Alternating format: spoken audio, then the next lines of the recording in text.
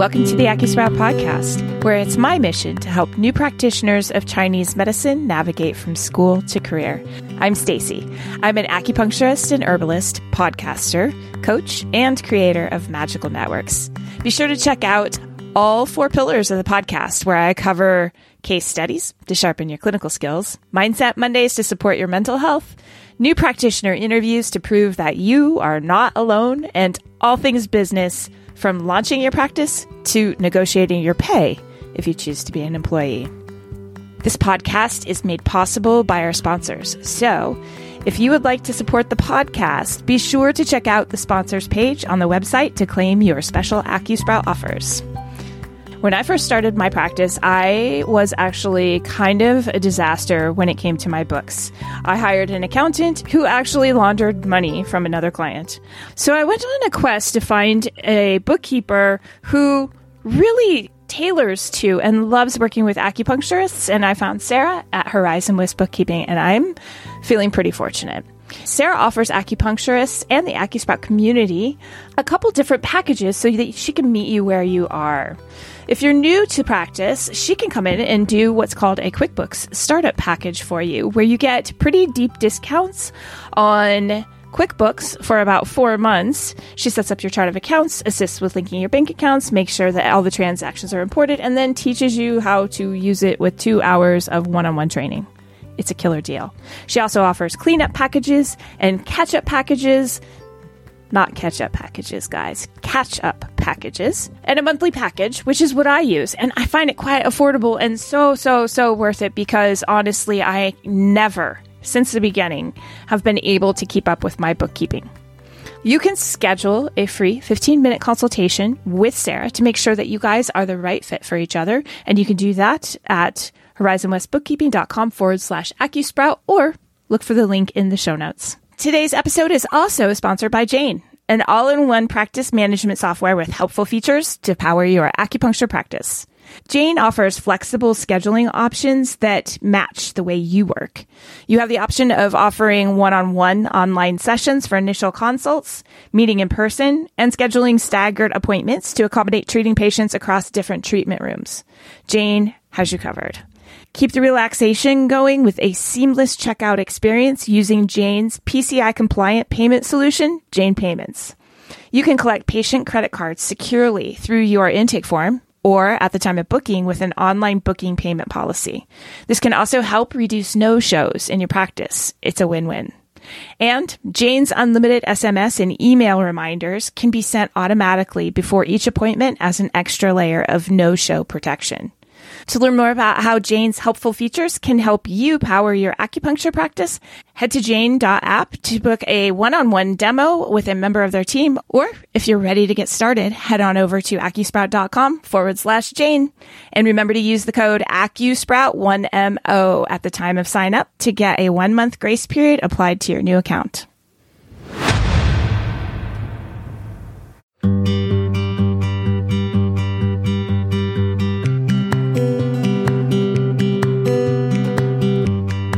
Welcome to the AcuSprout podcast, where it's my mission to create a supportive community for new practitioners of Chinese medicine, while I give you information and inspiration to help you succeed and grow in your first couple years in practice.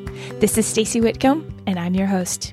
Before I launch into my next interview, I just wanted to discuss one very simple concept with you guys. Those of you who are new, and even those of you who are not new to practicing Chinese medicine and trying to get going and get out there. I remember when I graduated, I was so freaking excited to get on with it. Same thing with graduating from college for the first time. Couldn't wait to get out and get after it and make some money.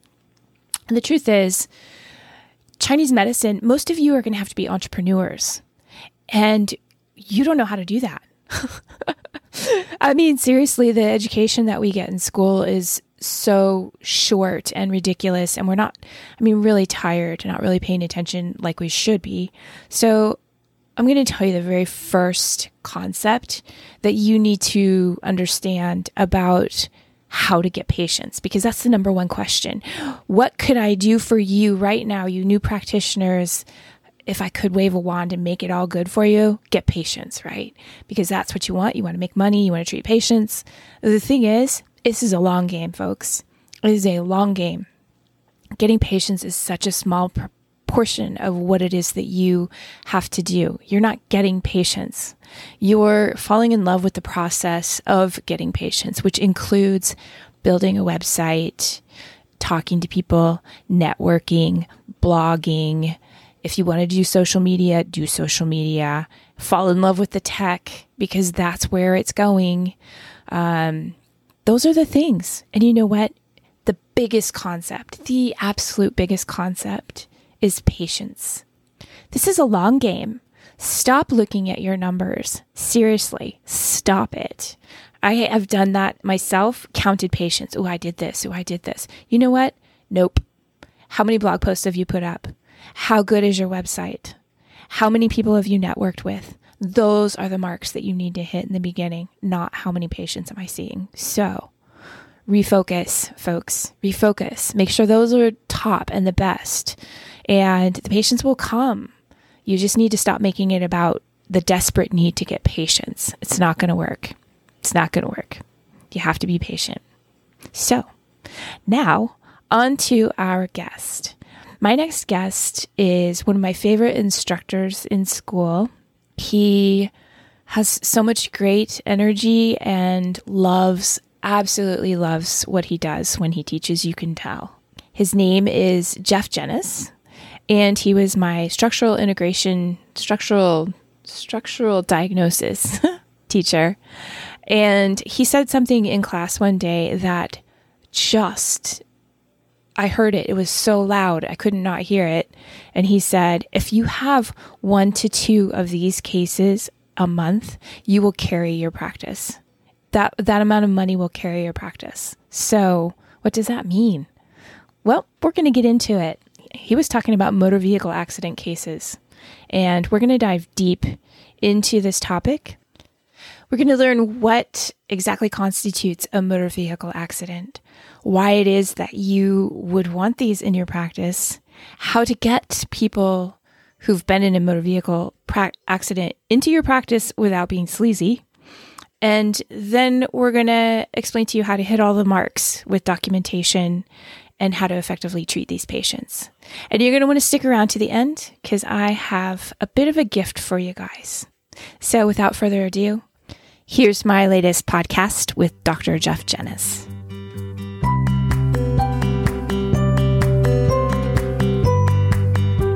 Hey guys, thanks for coming back to the AccuSprout podcast. Today's guest is Dr. Jeff Jennis. He's one of my favorite instructors, actually.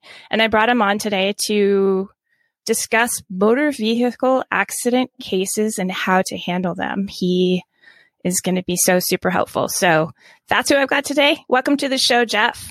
Hey, thank you so much. I really appreciate being here, Stacey. So grateful to have you here. I know that you've got all the ins and outs on how to do this and why we might want to take any motor vehicle accident that comes across our practice. So perhaps you can just tell us a little bit about yourself and who you are, what you do, perhaps how we met or didn't meet, because I was just in your class. You probably didn't even know I was there. Oh, I knew you were there. You're a fantastic student. Thank you for those kind words. Well, I've been a chiropractor since 2007, and I've also been an acupuncturist since 2012. So I've had experience treating a lot of motor vehicle accidents, but also treating just a large number of patients in different demographics and with different modalities. So it was nice to be in Portland and be able to go through 2 of the academic programs that they offer there, both at University of Western States and then later at the Oregon College of Oriental Medicine.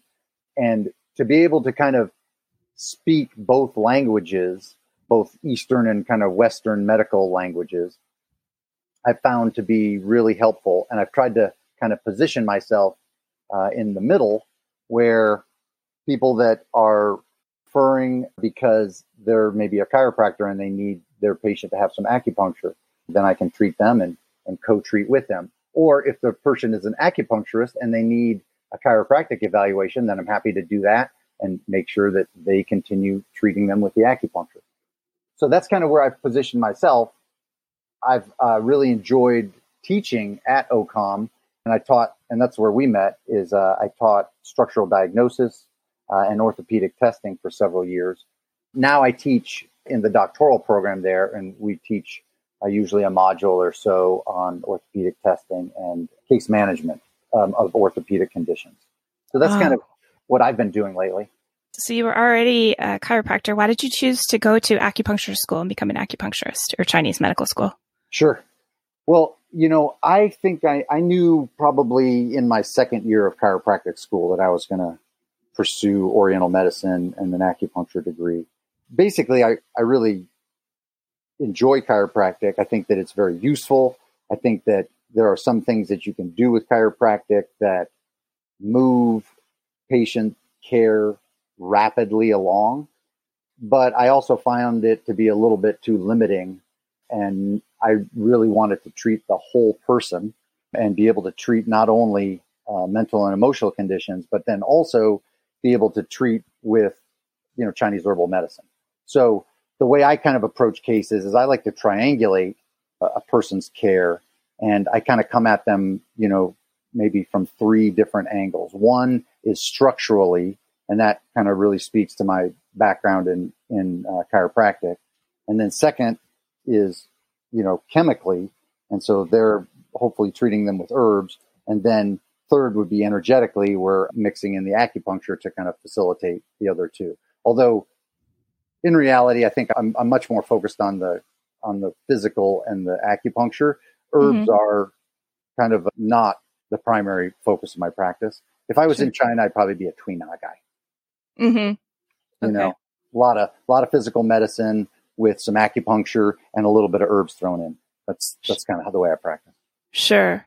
One of the things that you said in class that struck me and it stood out in my head, and that's the reason that I brought you on the podcast, was that you said in class, if you guys have, I think it was 2 to 3 motor vehicle cases going per month, that would carry your practice. Is that what you said? Do you remember saying that? I totally remember saying that, but that's not quite what I said. It's close though. What I've always kind of maintained, especially for new practitioners, and this holds true for both new chiropractic practitioners as well as acupuncture practitioners, is that if you have, and really it's just about 1 or 2 motor vehicle accident cases in your practice, active motor vehicle accident cases, for a single practitioner, that's probably enough to basically kind of cover all of your baseline expenses. You know what I mean? Every case you treat above that will probably be mostly profit. Yeah. See, that just blew my mind. And the reason is because motor vehicle insurance carriers are one of the last kind of full price payers that are out there. So, a regular type of health insurance, they've really limited and tried to reduce or completely eliminate coverage for alternative medicine. And even workers' comp is difficult. Personal injury cases are almost impossible to collect on if they're not just so it's really kind of puts people in the place of they can take, significant write-offs and take all insurances, which gives them a larger patient base. Or they can just go to a cash practice and not worry about the billing, or maybe outsource the billing. But in the case of motor vehicle accidents, you don't have to outsource the billing because the billing is really relatively simple and straightforward. And, you can actually get someone to do just motor vehicle accident billing for you, and you'll be very successful at it. And so you can be a cash practice and yet still bill the most lucrative insurance companies, which are, motor vehicle insurance companies. Okay. So still blowing my mind because I didn't actually realize that you could hire a biller to bill this for you too. Absolutely. Oh. And there's different ones. I'm not gonna say company names right now, but we could link them to your website. Sure. But there are billing services out there that will bill for you, and they will simply charge you on a per claim basis or a percent basis for for what the collections are, which I'd rather it be on a per claim basis, but it depends on how good your chart notes are and how effective your biller is. We can go into that as deeply as you like. Yeah, for sure. So how does one get a motor vehicle accident case? How do you attract that? Or do you network into that? Who's your network? Who are your sources? Sure. Well, I really think that the best patients across the board, and really the ones that I want to treat the most, are the patients that come to you from word of mouth. Okay, so you have an established patient and they refer someone else to your practice. Always the best. Those are the best patients. The reason they're the best patient is because you have instant credibility with them. You helped their other friend or family member. And so you're already starting the relationship in exactly the right place. Mm-hmm. So because of that, it makes sense that you should tell, and I mean, be very overt by it. Don't drop subtle hints. I mean, be overt with your patients and say, hey, just so you know, I do treat motor vehicle accidents, and I have enjoyed treating you, and I'm happy to provide care for your friends and family. And if you know anybody that was in a motor vehicle accident that needs care, let them know that I can provide that care for them. And so just by first putting it out there to your patient base, so that if someone they know, which it will happen, and even patients that are in your practice that are established patients will, statistically get in motor vehicle accidents. I'm not wishing any harm on anybody, but it just happens. And so you want to be able to provide that service, because the last thing you would want is to have your patient and have to refer them out to someone else to treat their motor vehicle injuries. Okay. So I'm going to jump in here and just add something because, and you probably already know this, but I'm just speaking mostly to the listeners, but okay, how are you going to do that? You guys, you can put that in your monthly email newsletter. You can put a whole page on your blog, about motor vehicle accidents and how you treat patients who have suffered a motor vehicle accident. That's two ways right there that you can incorporate that into the knowledge base that shows up online and also shows up in front of your patients, as well, of course, as what Jeff is saying, tell them to their face too. Mm-hmm. So, okay, go ahead. Let them know, hey, I can help them, and you don't have to be so. I mean, it's not like it has to be a hard sell. That's not what I'm suggesting. No, it's just a suggestion. Well, it's more of just hey, if some people, they get injured and they don't even realize they're injured. You know what I mean? And that's why we advise patients, even if they're in a minor accident, to wait for at least 4 or 5 days to decide if they're injured. See what symptoms come up. In other words, don't sign anything until you know you're not injured, right? Right. And don't take a settlement. Yes. Oftentimes an aggressive insurance adjuster will say, oh, here, let me just pay you a couple of $1,000s right now. And you can still claim your medical care later, but let me just pay you that. And it really limits your rights for your case. Yes. So again, listeners, you guys, this is such good messaging already. Pay attention, because that was a big thing. When people are in a motor vehicle accident, the insurance companies want to close it very quickly, because they do understand that once you've been in a motor vehicle accident, you could not have pain for 2 weeks.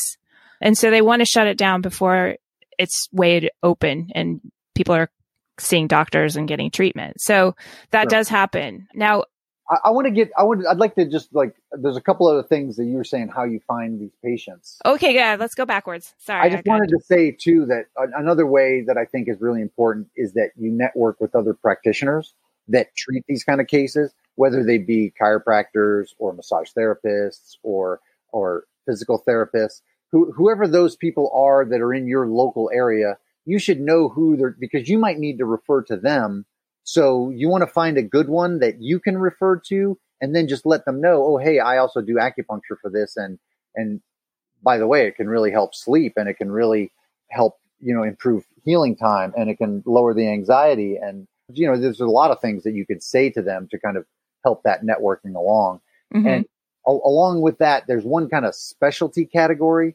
And I don't want to suggest, because it's not appropriate to to directly try to solicit, somebody that's been in an accident. That's gross. Yeah, it just smacks of sliminess.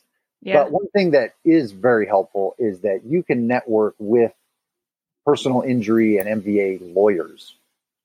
And like going out to lunch with some lawyers that do this, and especially if you can explain to them how your charting is, superior, how your evidence-based medicine does this, that, or how your care can also, provide benefit to their patients and help their case. You know what I mean? Like those are the kind of people they want to work with. How does this help an attorney? That's my question. Well, here's what it does is that it helps the attorney. You answered a couple of questions there. One of them's kind of loaded, and I want to address it for sure. It's like, oh, well, does the amount of care, the cost of the care, drive up the cost of the, quote, case to the insurance company? Well, hypothetically, yes, just because they base their overall settlements usually based on the dollar amount of care required to return the patient to pre-accident status or to medically stationary status. So, with residuals. So, yes, that's true, but that's not how it helps the lawyer. The lawyer has no interest in jacking. That would be very unscrupulous on everybody's part. That would basically border on insurance fraud. Don't do that. Mm-hmm. But how it helps the lawyer is when the lawyer is, maybe the PIP is almost expended, or they're trying to prepare their case for trial, or they're just trying to see what kind of a case they have, what kind of leverage they have to make a settlement demand. And so what they need is some medical evidence, especially if it's coming from any practitioner that has some teeth behind it, that there is some objective observations that are properly charted and communicated so that he has the medical information in order to document what happened to this person. And you know what I mean? Like, do they care about chi and blood? No, they do not. But they do care about what you're saying with their active ranges of motion and how it affects their activities of daily living and how they're either improving or they're not, or how they're having flare-ups or not, or and also any of the other associated paperwork that you may or may not fill out in your office, like a low back index, like a neck disability index. These are common standard forms that you can download from the internet and add huge amounts of credibility to your case, especially when you're requesting, to be paid for reeval. They're dependent on us in not hugely so, but in a fashion where they're trying to present a professionally. So the more professional that you are with your documentation and the way that you chart and test, it's critical. I mean, just think if a lawyer has a bunch of handwritten notes from a 5-element acupuncturist, and I'm not trying to say that I do 5-element, I love it, but I'm just saying if it's just a bunch of esoteric information without any concrete observations about their injuries, then they don't have anything to go to the insurance company and say, this is how they were hurt.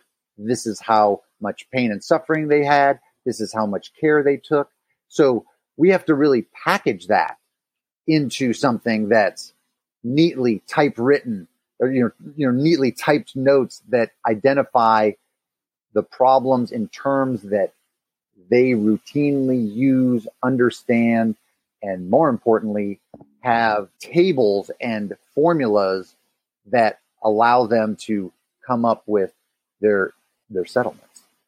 When an acupuncturist is charting or documenting for motor vehicle accidents, what are some things that we need to be very specific and careful about? What suggestions do you have? Certainly, they should always be typed. It's fine to put any terminology that you need in there to track their case as an Oriental medicine practitioner, but you should also use Western terminology when you're describing areas, body parts, structures, things that are injured and things that are not moving correctly or hurting. So, proper anatomic terminology. I'm kind of a stickler because I teach anatomy and physiology in the cadaver lab. So, you got to be specific about what's injured if you can be. Also, it's really important that, especially charting, like just right off the bat, especially if they're an established patient, that you're talking about the injuries sustained in the accident. If there's a previous condition that you were already treating, then yeah, you should make mention of it, and you should make mention about how these new injuries are something completely different that you're treating now. If it's a new patient or a brand new case that's coming to you, that's been referred to you, you shouldn't really be hypothesizing about the previous injuries. You know what I mean? Like, you should be talking about the current injuries, and, you might say, okay, so this is hurting at this point, and it was hurting like this right after the accident. You're kind of moving from the accident forward.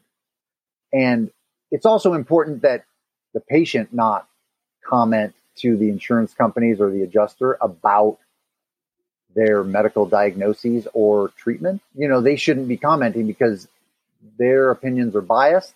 They're the ones that got injured, and their opinions are not from a medical professional. It's not considered medical legal evidence. Is the patient going to be contacted by the insurance company while they're being treated? In other words, in what case would they actually be commenting to an insurance company on how they're feeling or what they're being treated for?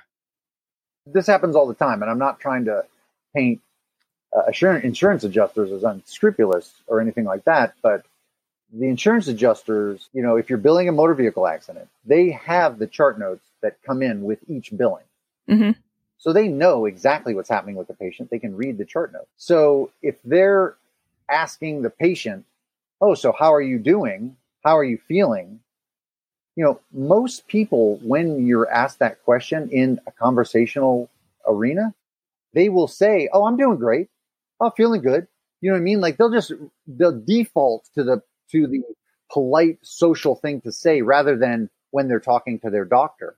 And so really, an adjuster that's asking that is trying to get the patient to contradict the provider. Should the patient not even be talking to the adjuster? The patient has to, well, first of all, when you start a claim, you must talk to your insurance company in order to start a claim. You must report the accident. You must report to your insurance company, of course, what happened during the accident. Sure. And usually that will be a recorded statement, and you need to be truthful in those statements. And then you may or may not have another reporting requirement to the DMV. Oh, I see. Oftentimes, if there's an accident that goes over a certain amount of damage, or if it's a two-party accident, then there's a DMV form that's supposed to be filed.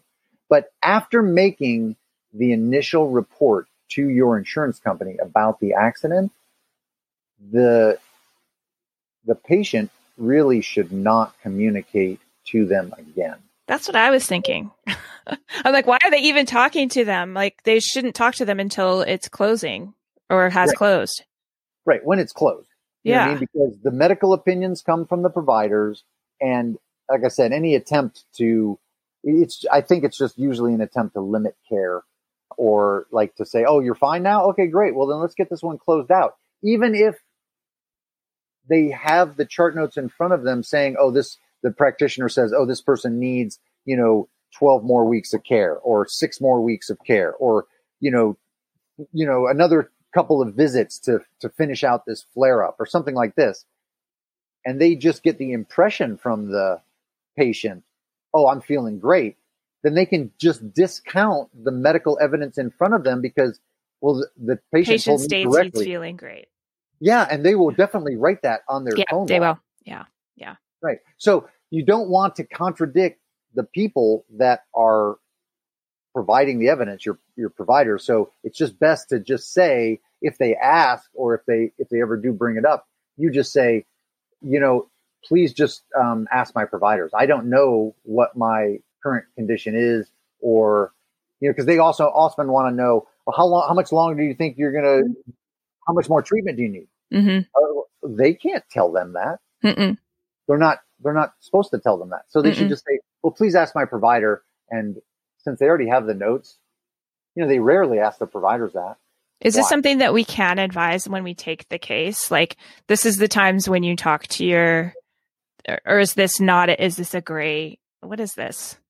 I'm not sure what to do with this. I don't know it's particularly gray. I would say that as a practitioner, you don't give legal advice. Exactly. You Disclaimer. do provide treatment and medical evidence. But what you can say, I think, is, I'm going to be communicating. That's, there'll be a form that the patient has to sign that just says that you're allowed to communicate with the insurance company. Right. They're going to give you the insurance adjuster's name and phone number and claim number.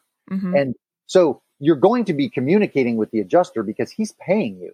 Oh, yeah. You communicate with him a lot, right? Right. I mean, you should. And because if you're communicating with him, you're probably going to do better as a beneficiary of the payments, only because he's going to understand, okay, this person's switched on. This person is providing appropriate care. They're not trying to overbill. They're not trying to do these things. And so communication goes a long way. But the thing is, though, that I think it's totally reasonable to tell the patient, after you've made your initial claim, I'm the conduit of medical information to your adjuster.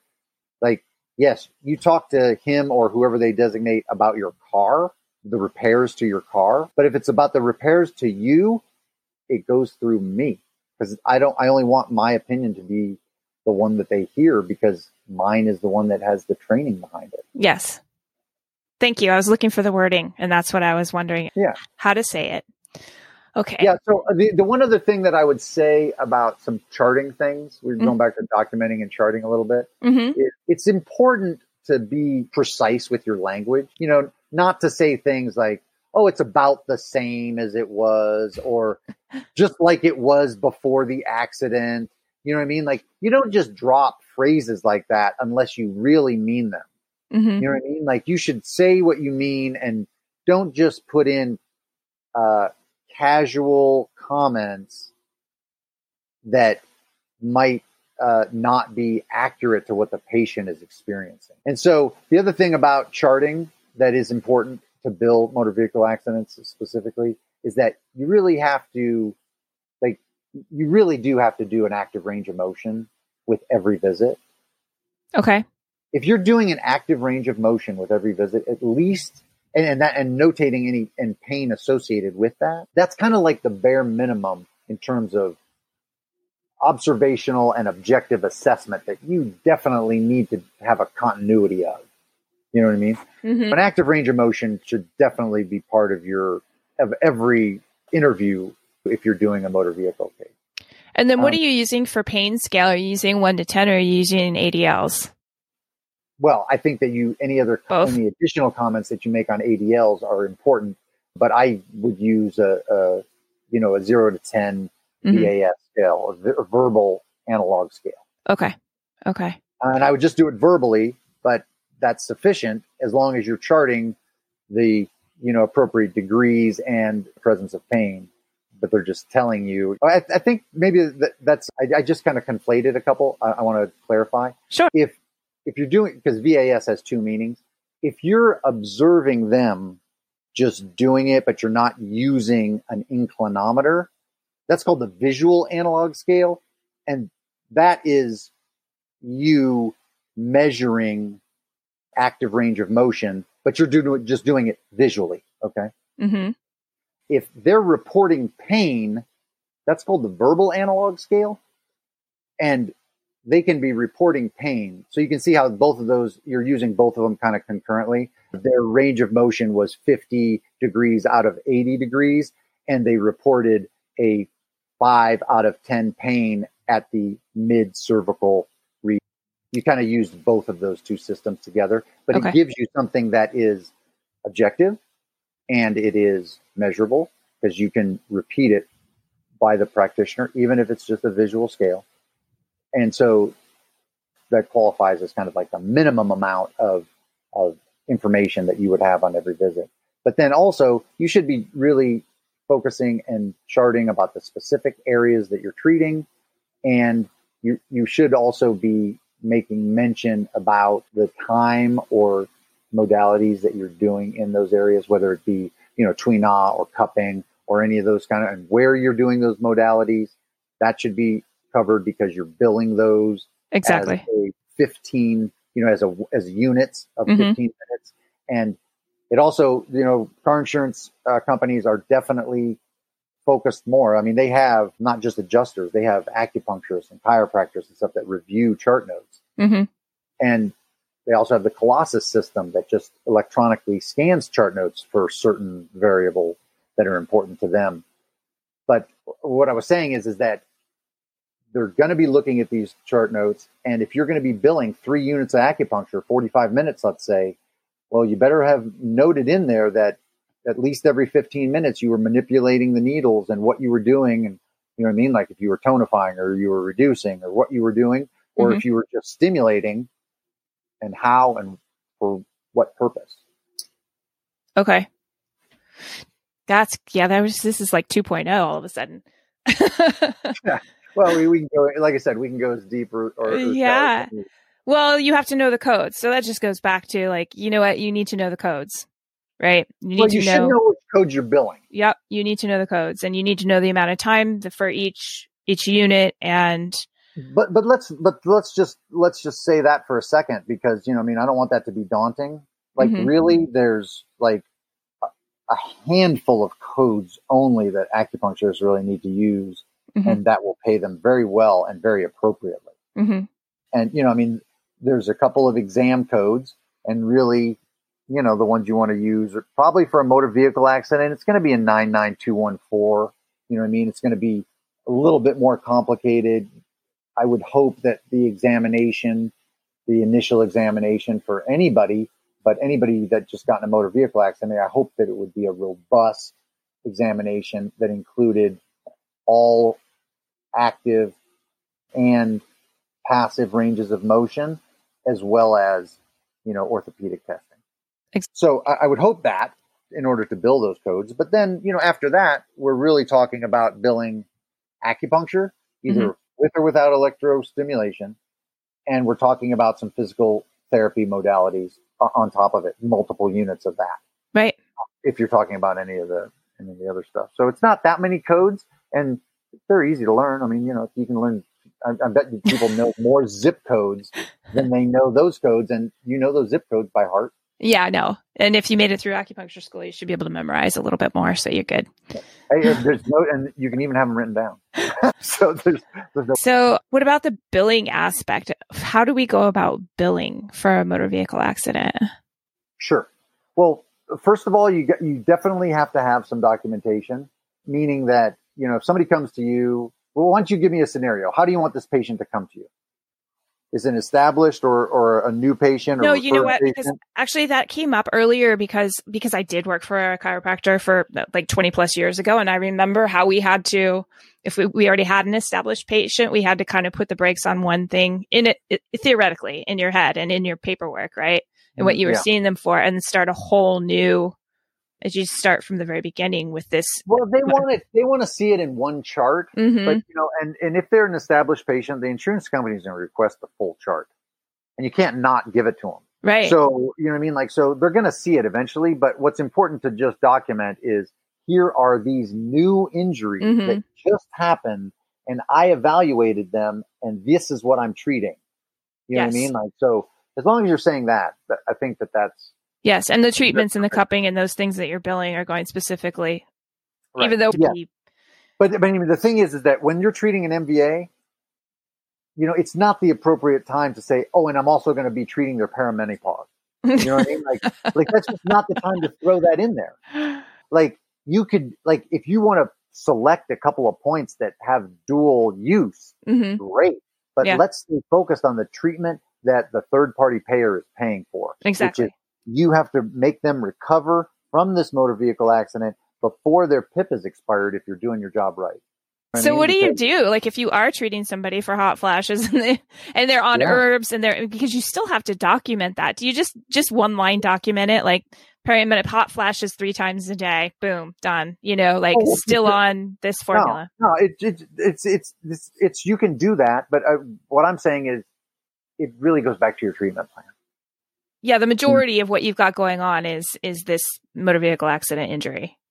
No, it's not that. It's that I'm confused. You're going to follow your treatment plan. So you do your exam. You have your findings. And I don't care if your findings are Qi and blood stagnation in the local channels. Okay, that's fine. But if you're talking about a traumatic injury, any type of traumatic injury, if you don't say what I just said, Qi and blood stagnation in the affected local channels, like, I don't know how you could not have that. I mean, you just had trauma, right? So like, that's the definition of trauma. So, but in any case, that's what you're treating. And you have a treatment plan. I need to treat this person with acupuncture this many times a week for this many weeks and this, and then I'm going to reevaluate them here for this. And we're going to track their pain levels and their active ranges of motion. And we're going to make those pain levels go down to zero through all the ranges of motion. And we're going to restore them to their activities of daily living. That's that case. Concurrently with that, you might have another separate treatment plan that is their herbal regimen for their perimenopause.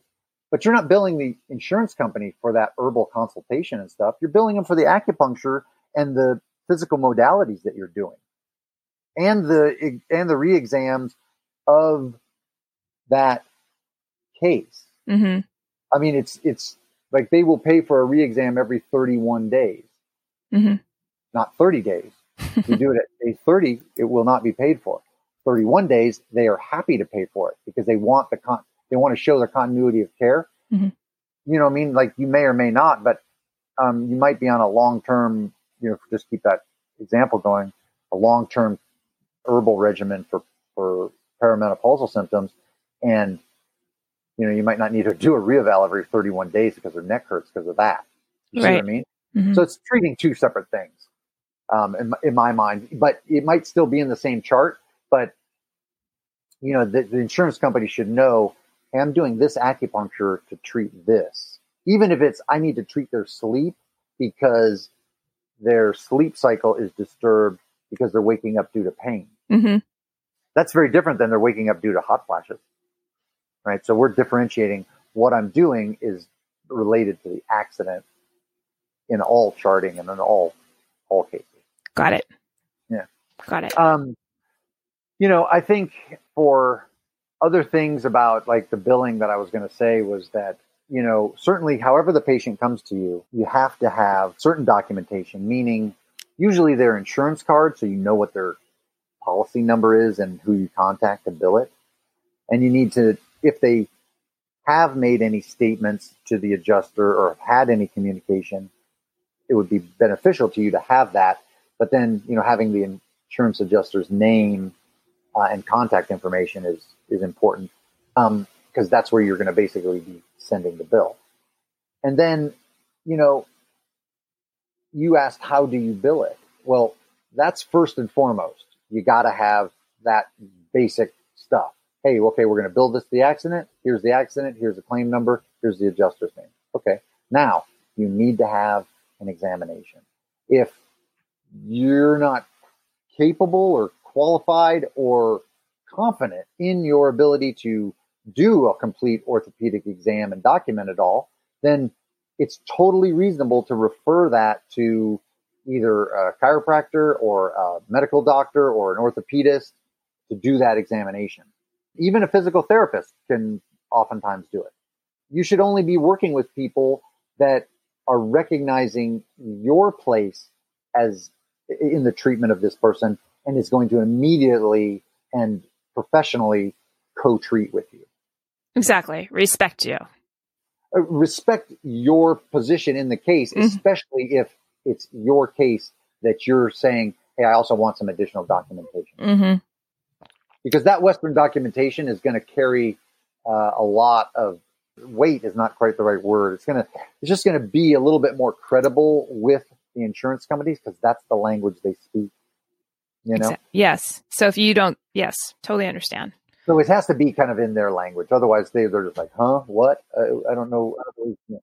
So you got to have an exam, and then you're going to need to bill it. And in order to bill it, you basically need your chart notes, which should be tight, and they should be neat, and they should be clear. And you're going to need a HCFA, right? That's the form, the HCFA. And, it's an acronym, and it's the basic insurance medical billing form that all insurance companies will use, as do motor vehicle accident insurance. Okay. So you can either fill that form out yourself. You can have a computer program that you have that can fill it out, or you could just have a biller fill it out. But I would say that if you're just treating one or two motor vehicle accidents and your chart notes are already coming typed because maybe you're using some software or something that does that for you, which would be awesome. You can pretty much do these forms yourself. And, you fill out one with your information, and then that becomes your template. And then you don't have to keep filling that information out. All you have to do is fill out what the particular claim is, which code you're billing, and then send it in. You can also just pay somebody $7 to $10 to do that for you. And I think that's completely reasonable. Totally reasonable. They will find errors and not make mistakes that will not delay your payments. It is worth it to not have one get kicked back because, you forgot to check this box, or you forgot to send in a copy of that, or whatever. Right. Because this is different than health insurance, right? You don't get a do-over on that stuff, or do you? In other words, you absolutely can do it over. You can definitely do it over. But, I certainly don't want to see like your chart notes being lackluster and then you have to redo those and like corrected chart notes or after like addendums to your chart notes. That gets a little bit messy and does not look professional. No, I understand. Yes. So you have to have somebody to bill it. And, I use an insurance biller. I have, me and my wife both. My wife is a chiropractor. We both use an insurance biller that we've, had a relationship with for years. She's fantastic. And, in my opinion, the right insurance biller is worth their weight in gold. So did we cover all that? I think so. I think the only, the things that are important are that, for billing is that, that's what you're really doing is it's a simple form that you send it off, then they review it and start getting you paid. If you haven't been paid after the first, 4 to 6 weeks of treating a motor vehicle accident, you should touch base with them and find out why not. Also, insurance adjusters, active treatments and modalities that are included in the treatment plan. So things like, at the appropriate time, exercises and return to activities of daily living. Those kind of notes really help them understand where this person is at and understand if they want to keep paying or if they want to cut off care, which is always their prerogative if they feel that the patient is not, basically if they're not getting their money's worth and the patient's not getting benefit, then they don't want to pay. When I worked for the chiropractor when I was much younger, he did report of findings. In other words, when the patient came in, he didn't just send the HIGFA and the chart notes. He also wrote up an entire page and a half. Patient presented to my office, blah, blah, blah, and it was all written notes. Is that still a thing? And then kind of midway through the case, they would ask for another reevaluate, or every time you did an evaluation, you had to write this, report of findings. Right. And, it's not quite a report of findings. What? It's really like, I'll go over it. It's really like more of what we call a narrative. Yeah. Of the exam. Right. Right. But so first of all, that first, 4 to 5 pages that you were talking about at the beginning, that very easily could have been his format for his initial motor vehicle accident exam. And certainly, like I said, you might have some questionnaires that you use during that, but you might also have all of your findings are going to be listed all there, and you're going to want to go into some in-depth stuff about, the conditions of the accident and all of the injuries that you've identified and how you're going to treat them. So that first one is why you bill an evaluation code at first, the very first one that you bill. That's the 99214 kind of code, which isn't a treatment code. It's an evaluation code. Right. And that's for a moderate complexity type of case. You should never be billing a 99215 code. That just raises all kinds of red flags. That's if you're like a cardiologist contemplating surgery and you're, diagnosing like all the type of risk factors that they might have is that kind of code. But for, treating patients, like I said, halfway through or close to the end of the case, it's often the lawyer that will request a narrative. Oh, maybe that's what happened. Maybe it's my memory.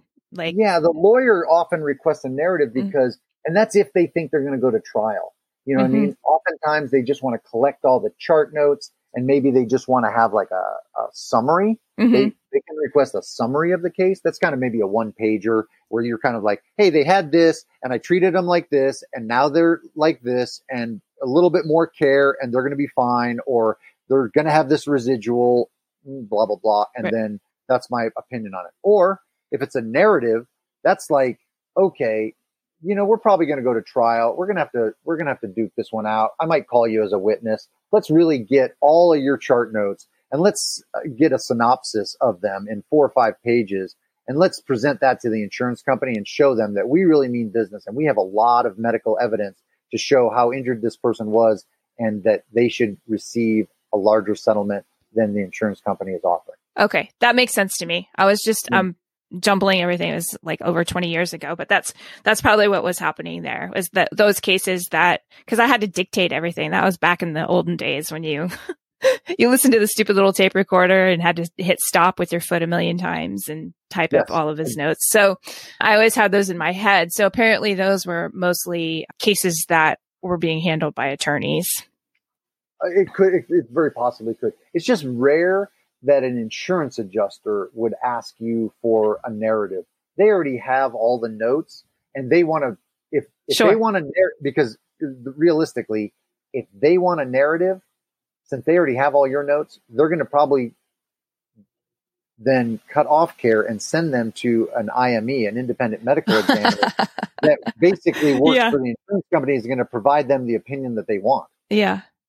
You know what I mean? And that's not to say that independent medical examiners are not practitioners, but they work for the insurance company, and they routinely find that the person is fine or was never injured or was fine, months ago, by somehow, discerning it. It's a little bit murky in my opinion. It smacks of bias. Okay. So now that we've covered all of that, why don't you cover a little bit about, since you have this wealth of knowledge, is there anything specific or with a particular motor vehicle accidents in ways that we can treat them? What are your thoughts on treating motor vehicle accidents? Well, I love that, Stacy. No pressure with the wealth of knowledge comment. I like it. There is a couple of things that I'd like to point out, especially treating motor vehicle accidents that I think are important. And one of them, you might be surprised to hear me say, but it's intention. And I say that not referring to kind of like an esoteric, invisible force that we're going to put through the needle. Mm-hmm. You know what I mean? Like not that type of intention, like not holding intention as you're needling, that kind of thing. Okay. That's not exactly what I'm talking about, but it's more the intention of the entire treatment plan that you're bringing to this patient. Okay. And what that means and why I think it's important is that a lot of times in acupuncture, we select points and we do treatments, and the patient really doesn't know why we selected those. You know what I mean? They might have some interest and you might explain a little bit to them, but they're not really a practitioner of Oriental medicine. So they're not really conversant with all of that. Mm-hmm. And I think if you don't explain to them what you're trying to do with this very concrete kind of treatment, I'm trying to get you out of pain. I'm trying to improve your sleep.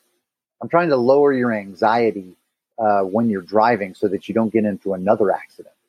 You know what I mean? Mm-hmm. I think that you have to explain these things to the patient of what you're actually trying to do so that they can see the progress that they make, and that then that reinforces the efficacy of the treatment. Right. So you were saying that now I was remembering class. This is what did I say in class? What? What did I say in class? Oh my gosh, you were so funny. The thing is, like, to the practitioners listening right now, unless you've been in Jeff Genesis class, this is like, You used to come in and I didn't have to drink coffee in the morning because it felt like you drank 6 cups. You were so on fire and had so much energy. But I remember I have a lot of passion for this stuff. I really like that. I like to help people, and I must admit that helping other practitioners help people, I feel like I'm magnifying my own impact. So it feels really good. Yeah, no, and it was great. I loved your classes. They were, but I had to I'm a front row student and I actually had to move back a couple rows because you were, man, so much energy, which is great because that's exactly what a student wants when it's early in the morning. So anytime you were treating one of the other students as an example, you were always you would put the point in and you're like, be sure you tell the patient how amazing that point just was. How great that was. And that's funny. Yeah, because absolutely. When you're putting in a point and you know that you got to the exact right spot and you can feel it in the needle. Yeah. You know what I mean? You feel the needle reaction, you feel the tissue change, or however you interpret that. Yeah. And you know you're in exactly the right spot. Oh yeah, I think that you should communicate that to the patient by just giving them a verbal, just saying like, oh, that's it. Oh, that's perfect. Oh, it's right there. Oh, that was exactly what you needed. Yeah. You know what I mean? Absolutely. I want every single effect that I can get out of that needle.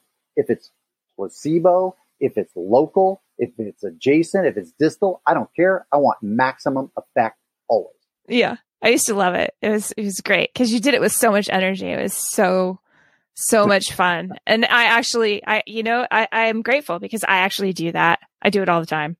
Oh, I'm glad. And they love it. They're like, well, how did you know? But you're actually getting them to connect with their body too. And to understand the sensation of like, oh, that was a shift in my body and I felt it too. How did you know? And then I'm like, well, I saw it, or I felt it in the needle or I felt this or whatever. And, as practitioners, we've all had these points needled so many times. You know what I mean? So what that point feels like. If you're describing, if you can call your shot and, don't call it wrong, obviously. You know what I mean? If you're going to show off, don't screw up. That's the motto. You know what I mean? But if you're going to needle a point and you know exactly what it's going to feel like, well, tell them what it's going to feel like just before they feel it. Then they just understand it and they go, that person knows, that person's like inside me feeling what they're doing. It's incredible. Yeah. Especially if it's going to jump. Seriously, we're talking to new practitioners. If you know something's going to fasciculate, tell your patient because it scares them if you don't. Oh, I see. I wouldn't even say that it scares them. I would take it totally the other direction. I would say, okay, let's say I'm needling gallbladder 21. Yeah. And I grip their upper trap, and I'm just about ready to tap that needle in. And I go, okay, I'm going to put this one in. It might twitch, and if it does, boy, that's going to be great. Yeah. That's going to be a great release. Exactly. And you put it in, and then if you get it, then you just look like the hero. You know what I mean? And because you're like, oh yeah, nailed that one. Mm-hmm. You know what I mean? And if it doesn't, you say, oh well, it doesn't need to. Can you feel that dissipate? You know what I mean? Because that's what you're going to go for next, right? You're going to kind of, I hope you're going to explore that needle tip a teeny bit and get exactly there. Maybe you get that fasciculation. Maybe you don't care about it, but it's kind of fun. Well, that's what I was going to say. Why wouldn't you? It's super fun. Okay. So did you feel like you got through all of those that you wanted to get through? I do. I think the only thing that I would say, since we're talking specifically about motor vehicle accidents, is hit some of the highlights is that, move blood. Definitely. You have to, if you can cup that area as quickly as possible, you know what I mean? Using something a little bit softer, like a silicone cup, might allow you to get in there and get some blood movement, which will reduce pain, improve sleep. Mm-hmm. Always focus on sleep.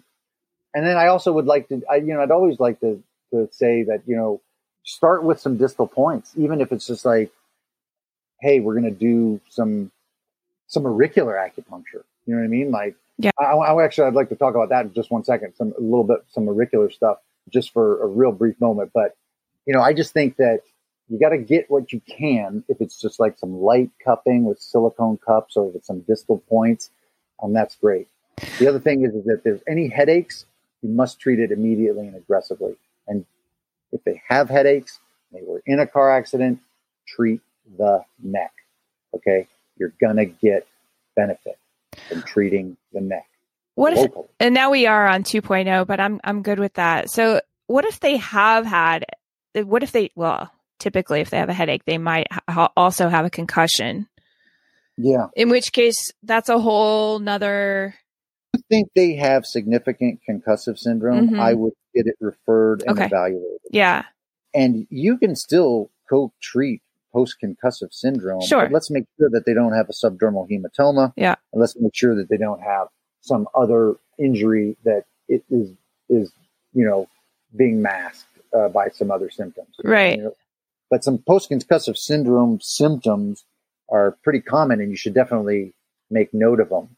You know what I mean? Any changes in vision or, difficulty with cognition, or especially math, obviously headaches as well is a big thing. But the reason I say treat the neck is because so much of the musculature of the neck, especially on the lateral and the anterior neck, will directly give you a headache. Absolutely. And when they're trying to heal, how hard it is even to think and do everything if you have a headache continuously. Mm-hmm.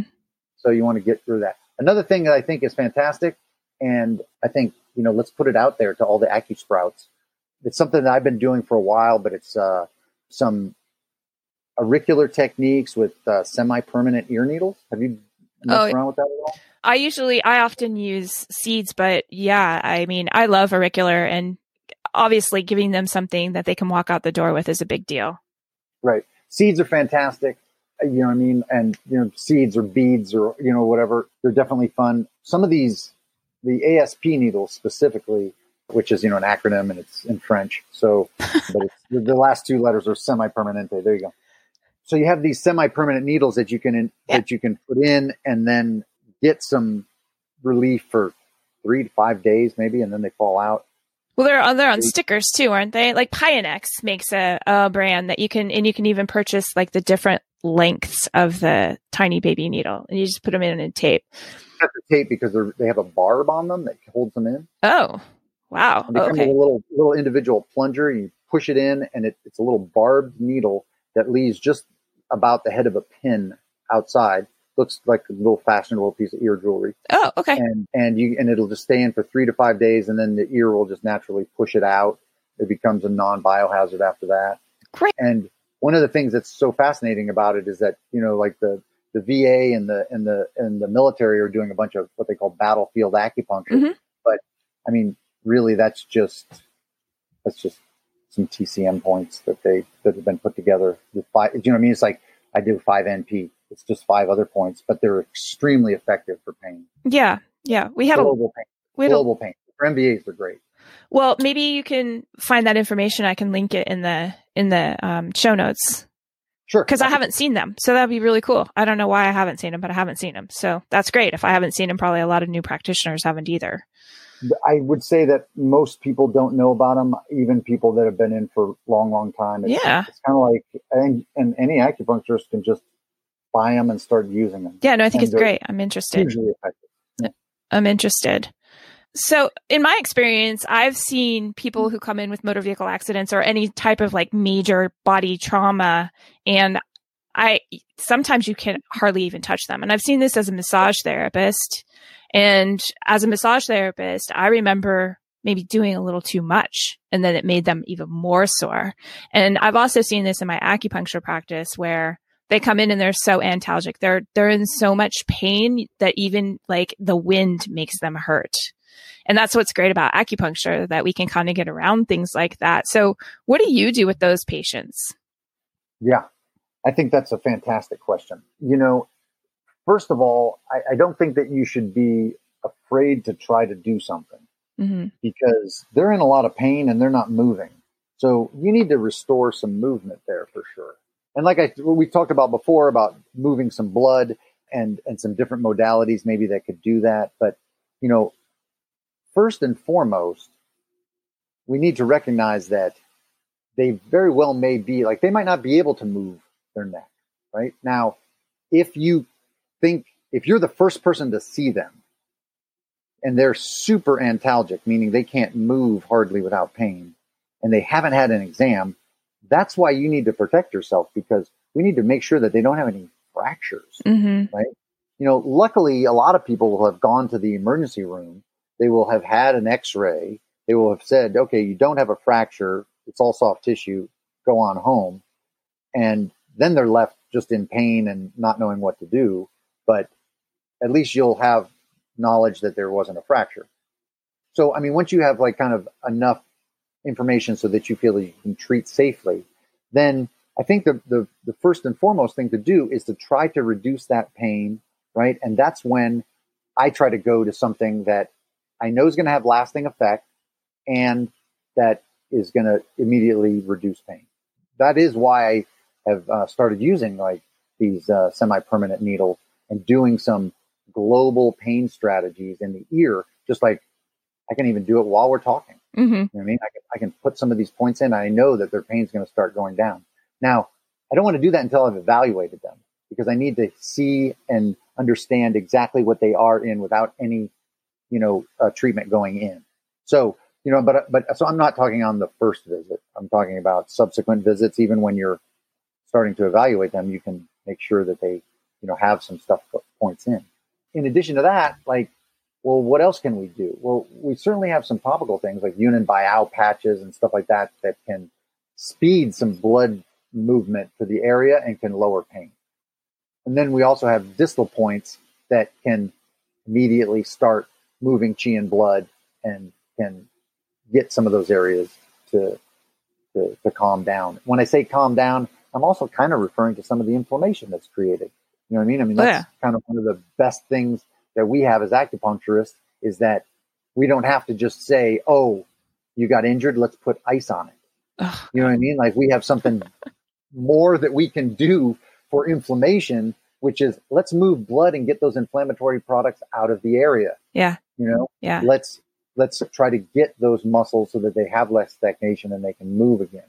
And once we restore some movement, we're also going to take pain down a notch. Right. So it is really important that the patient may come to you. They may be very injured. They may be in a lot of pain. They may not be able to move well, but there still should be some things that you can do to move a little bit. Yeah. I'm a huge fan of topicals and doing and touch. I mean, even if because you connect with patient if you touch them. So even if it's just a super light touch, just to get that topical in to their skin, it's still really comforting to them. And one of the things I get the most thank yous for is just, I mean, for the Tween people out there, is just doing some hand rolling. Yeah. You know what I mean? Like, really super gentle, but it's just like moving it. Why? Because, we got those, we have those surface channels that have been disturbed. Those are the ones that have really been disturbed right now. You know what I mean? We're not even talking about the deeper organ channels. We're talking about all the muscular channels, right? Sinew channels. Like, those are what's kind of like disrupted at the moment. And so moving stuff through there can be hugely helpful. But, and you have to do it to the patient tolerance. You know what I mean? Yeah, absolutely.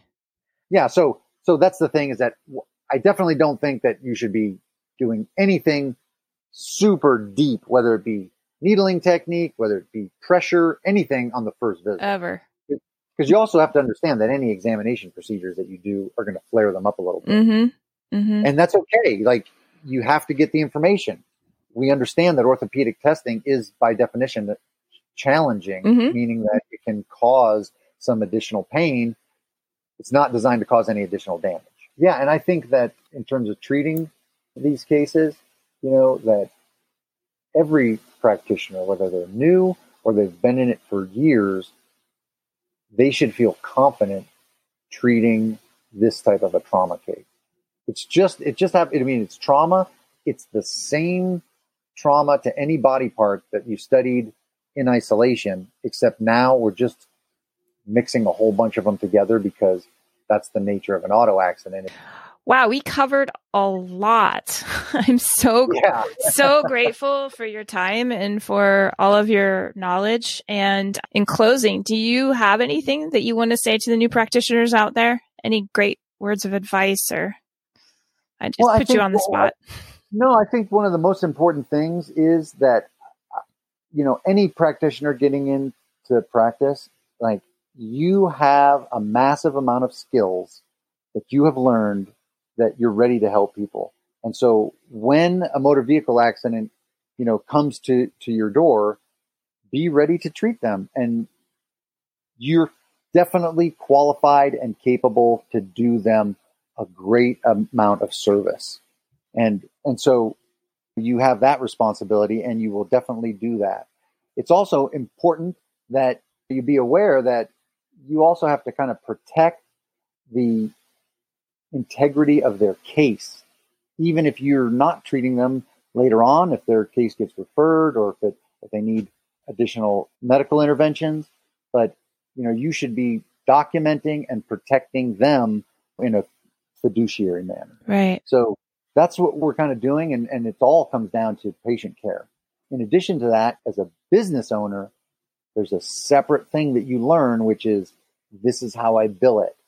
And when I'm billing it this way, I have to make sure that my language as a practitioner matches the bills that I'm sending out.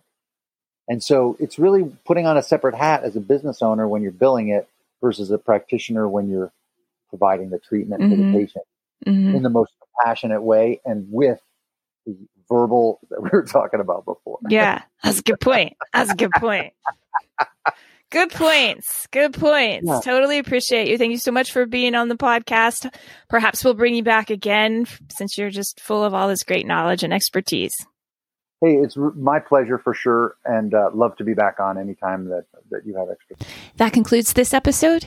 So I said in the intro that I would have a gift for you guys, or a surprise. I've put together a PDF, a guide on how to take motor vehicle accident cases for you.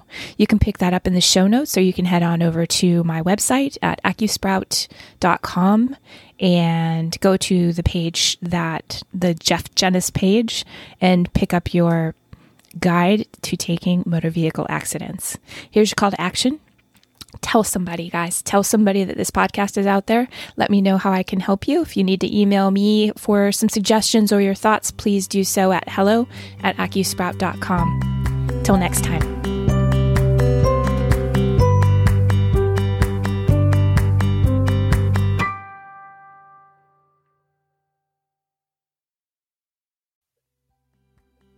That's it. That's the end of the show. Thanks for tuning in. I really appreciate you guys. And if you appreciate this podcast, it would be amazing if you could head on over to Apple Podcasts and leave a great review. And if you don't like what I'm doing, then that's okay. No worries. Just skip it.